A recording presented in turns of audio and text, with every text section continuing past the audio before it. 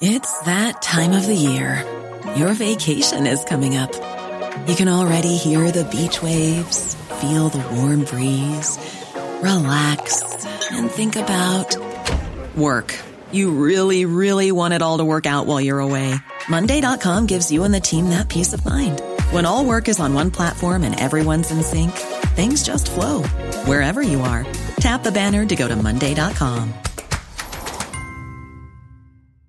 Many of us have those stubborn pounds that seem impossible to lose, no matter how good we eat or how hard we work out. My solution is PlushCare. PlushCare is a leading telehealth provider with doctors who are there for you day and night to partner with you in your weight loss journey. They can prescribe FDA-approved weight loss medications like Wegovy and Zepbound for those who qualify. Plus, they accept most insurance plans. To get started, visit plushcare.com/weightloss. That's plushcare.com/weightloss. The Opinion Line on Cork's 96 FM. There's a change coming in the Junior Cert cycle. The National Council for Curriculum, where did I get that from? The National Council for Curriculum and Assessment has published a draft course for all pupils on sex education. And there's a period of public consultation underway, and it'll be rolled out from September 23, as far as I can gather, not September 22. It'll cover consent, gender stereotypes, well-being, relationships, pornography, the sharing of sexual images, and it'll come in at Junior Cert level. Professor Louise Crowley joins me from the School of Law at UCC. Louise, badly needed, you say, and not before time. Good morning. Good morning, PJ. How are you? Yeah, this is an incredibly welcome development for our young people to, I suppose, recognise the world that they're living in, the challenges that they face on a daily basis, and to give them the language and the education and the tools to navigate what can be very troublesome and challenging situations, and to have positive experiences. I think is really important as well, to allow them to have relationships, but to have positive relationships. We might have thought in the past that Junior Cert cycle was a bit young to be learning about these things. Our thinking has changed. Yes, thankfully. I mean, in reality, Junior Cert cycle is very appropriate for this type of education. I mean, there's an argument to be made that we need to talk to children in 5th and 6th class in an age-appropriate way, because more and more research is showing us that young children are being exposed to pornography and to inappropriate content, and are also experiencing sexual hostility and harassment in their own lives at a young age. So absolutely, this is necessary at Junior Cert without question. And to deny that would be to deny the world that the young people are living in. Now, you were part of pioneering the bystander intervention programme. We've talked about that on the Opinion Line previously. And I think through that work, you've discovered an even greater need for the kind of courses you're talking about.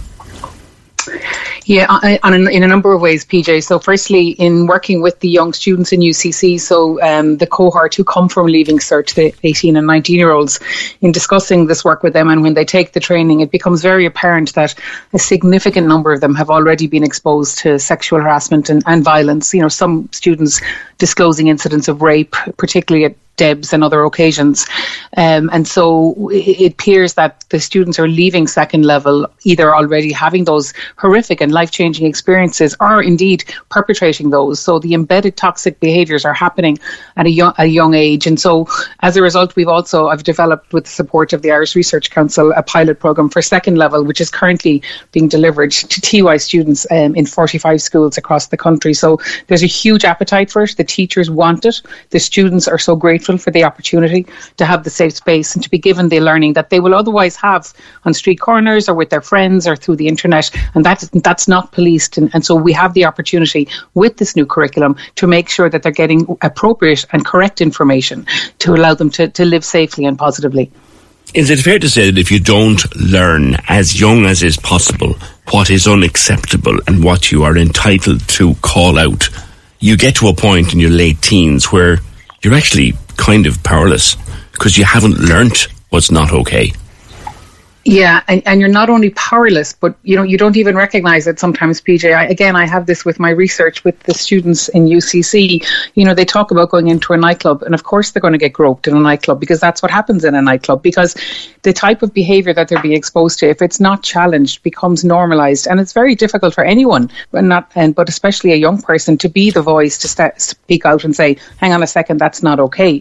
So if it's happening amongst their peers on a regular basis, it becomes harder and harder to call it out. So if we not only give them the ability to recognise it, but if we teach it amongst their peers, they develop a shared recognition, but also a shared desire to change it, and also a realisation that they can change it, that it is within their gift to say, hang on a second, that's not okay. You can't say that about her, or you can't do that. And in calling each other out, that is incredibly powerful, far more powerful than me standing at the top of a room telling them, what's okay and what's not so okay. They can decide, and they can, I suppose, assert and claim the standards of behaviour and respect that they deserve. And so they learn to identify that, realise it, and also demand it. So it's incredibly empowering as well. So we're not dictating to young students, we're giving them information and we're empowering them. It's a delicate thing, isn't it, Louise, to a point? Because, guess what? We were all teenagers in our time. And a certain amount, and I'm wording this as carefully as I possibly can, a certain amount of fooling around is part of being a teenager. Now, going back in the day, we didn't know the lines. They were never taught to us. The lines are there, they're now very clear. Teenagers will always fool around. It's part of growing up. We need to teach them, and they need to understand for each other, for themselves, where the lines are. Well, I suppose it's really important. That's where consent and recognising healthy relationships comes in, PJ, because we're not saying don't have a relationship. We're not saying, don't kiss somebody. I mean, absolutely not. We have to respect everybody's individual autonomy. But what we have to do is allow all people, young people, and this is a cross-generational issue. We just happen to be talking about the second level curriculum.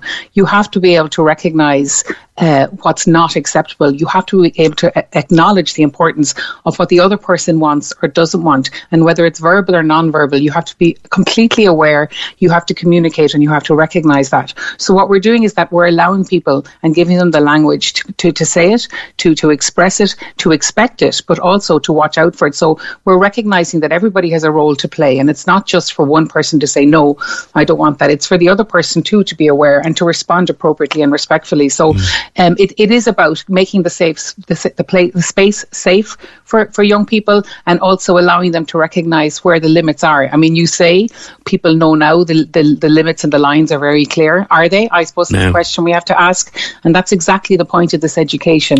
We have to presume, that they need this information, and that we don't know where their starting point is. And everybody at that age has a tablet or a phone, so they are getting information from very unregulated resources. And we know it's not particularly young boys it's not if they'll see porn, it's when they will see it. And we know that they're accessing porn at 11, 12 and 13. And so we need to reconfigure their thinking, because if that's all they see and that's all they hear, there's a very warped view of what a sexual or any kind of a relationship looks like. So this is why these conversations have to happen. So the headlines about, young people being taught about porn, that's just scaremongering and really unacceptable, because this is very serious, and we need to see it as a really positive, and for Ireland, a very mature step, that finally we can encourage young people to talk about this. Yeah, it's an interesting point. Like the education system in this plan is recognising what we've all known for years. It's like you said, it's not a question of will they see it, it's when they will see it. And the education system here recognising we know they're seeing it. There's nothing we can do about it. We can't stop it happening, but we can help them with it. We can, and we can get them thinking about what they've seen and what's wrong with it. And if we can get in at that point and get them realising they don't just watch it and take it as a given, as acceptable, or as what's appropriate, they can challenge it, and they're well capable, but we have to allow them the safe space to do that. And that's why I think having it in the schools is very valuable. First of all, because it can be evidence-based and educational. We can train the teachers. I trained 140 teachers in March to deliver my TY programme, and the appetite was huge. So I absolutely accept that this is sensitive and challenging for teachers, but they're very able, and they're properly and adequately supported, they will be delivering it. And then the magic of it is that they're learning it in the classroom with their peers. So it's not just Mammy and Daddy sitting down with Johnny having the conversation. It's Johnny having the conversation with all of his classmates. And if it's a mixed gender school, all the better, because they learn about the impact of what they think is a bit of crack on the girl who sits across the way from them. So it's really valuable to bring this to the classroom. It's not some old guy in a tweed jacket at the top of the room. It's themselves. Lastly, Louise, you from third level experience, of course, you're based in third level. If teenagers are not learning this in school, they come into UCC or any other third level. That's an enormous culture jump. And you're finding first years overwhelmed by what greets them sexually, as it were, when they get into college. Yeah, and in their own heads, the expectation, sure, everybody's having sex, so I better have sex. So it's this I suppose when we don't facilitate the conversations, young people can only presume that they need to get in with the gang and the gang are doing a certain thing. So we do facilitate those conversations as well. So the first day students come to us in UCC, we have a dedicated training for them on the day they walk in on consent and bystander training. So not only do they learn about, the lines you spoke about, that how to behave and how to recognize what your partner wants in terms of a relationship in the moment, but on top of that also to recognize your role as a member of the campus community. So if you hear something or see something that's not acceptable, you don't just walk on by, because if you do, you're part of the problem. So you have the capacity and the tools, if you take the bystander training, to very safely and effectively say to somebody you see, whether you know them or they're a stranger, you can step in and you can say something or do something that will call out that behaviour and will help to demand that appropriate level of respect right across the UCC community, so we can ensure that every student has the positive experience that they deserve. If you take two questions, one of which is acceptable, the other which is not. One is, can I have your phone number? That's acceptable. Can I have a nude? Is absolutely not. Yeah. Can I have a nude? Yeah, I mean, that's the rock we'll all die on. It's just so prevalent. And so asking that question will become completely unacceptable. I mean, this might sound silly, but I say to my students, it's a bit like smoking in the pub. Back in the day, PJ, when we would go out when we were teenagers, you came home reeking whether you smoked or not. But nowadays, if you're in the pub and somebody lights a cigarette, you go, oh my God, what's he doing? It's so terrible. He's that guy. So that's what I want it to be like on campus community or in society generally. Somebody tells a rape joke or somebody shares an image of their girlfriend or whatever, and everybody turns around and goes, what are you doing? That is not acceptable. So the type of behaviour should be so unacceptable by all of us, and we should all be so able to call it out and see our role that type of behaviour then is shunned, will happen far less, and then we will have less escalated behaviour in turn. So this is the type of way that we can all contribute, and that's the essence of the bystander intervention programme, that we all have a role to play because we're all members of society. Okay, so trying to instill that in our young people means that they then can recognise their role and they can develop a new normal for young people. Imagine, you never get asked for a nude, you never get groped in a nightclub. How wonderful would that be? Everybody respects you. Nobody will put a hand on you until you say, can I put a hand on you? This is the way people need to behave. Do you think that in 10 years' time, if we were having this conversation again, or whoever's doing our jobs in 10 years' time, we're having this conversation, do you think there will have been a change? I truly hope there will. I have seen differences through my research in UCC. I have students amongst their peers and with strangers calling out behaviour, and they say, if I hadn't done the training, I would have just walked on by. It would have been easier. And they've stepped in and supported, for example, a young woman, who's on her own trying to walk home and she's inebriated, supporting her to take her home or putting her in a taxi. This type of behaviour where people see their civic responsibility and they step in. So in terms of societal change, I think that can happen, slowly, steadily. In terms of consent and the education, well, we're coming from a low bar in terms of the second level. I think the teachers will embrace this, and I think the young people will bring that education forward, whether into third level or into their jobs or into society. And I think too this will permeate in sports clubs, youth clubs and other places where we can allow these conversations to happen safely and then collectively. And I would be very hopeful and positive that through education, like anything else, we can really change mindsets and in turn behaviour. All right, Louise, thank you very much. Professor Louise Crawley. Corks 96 FM.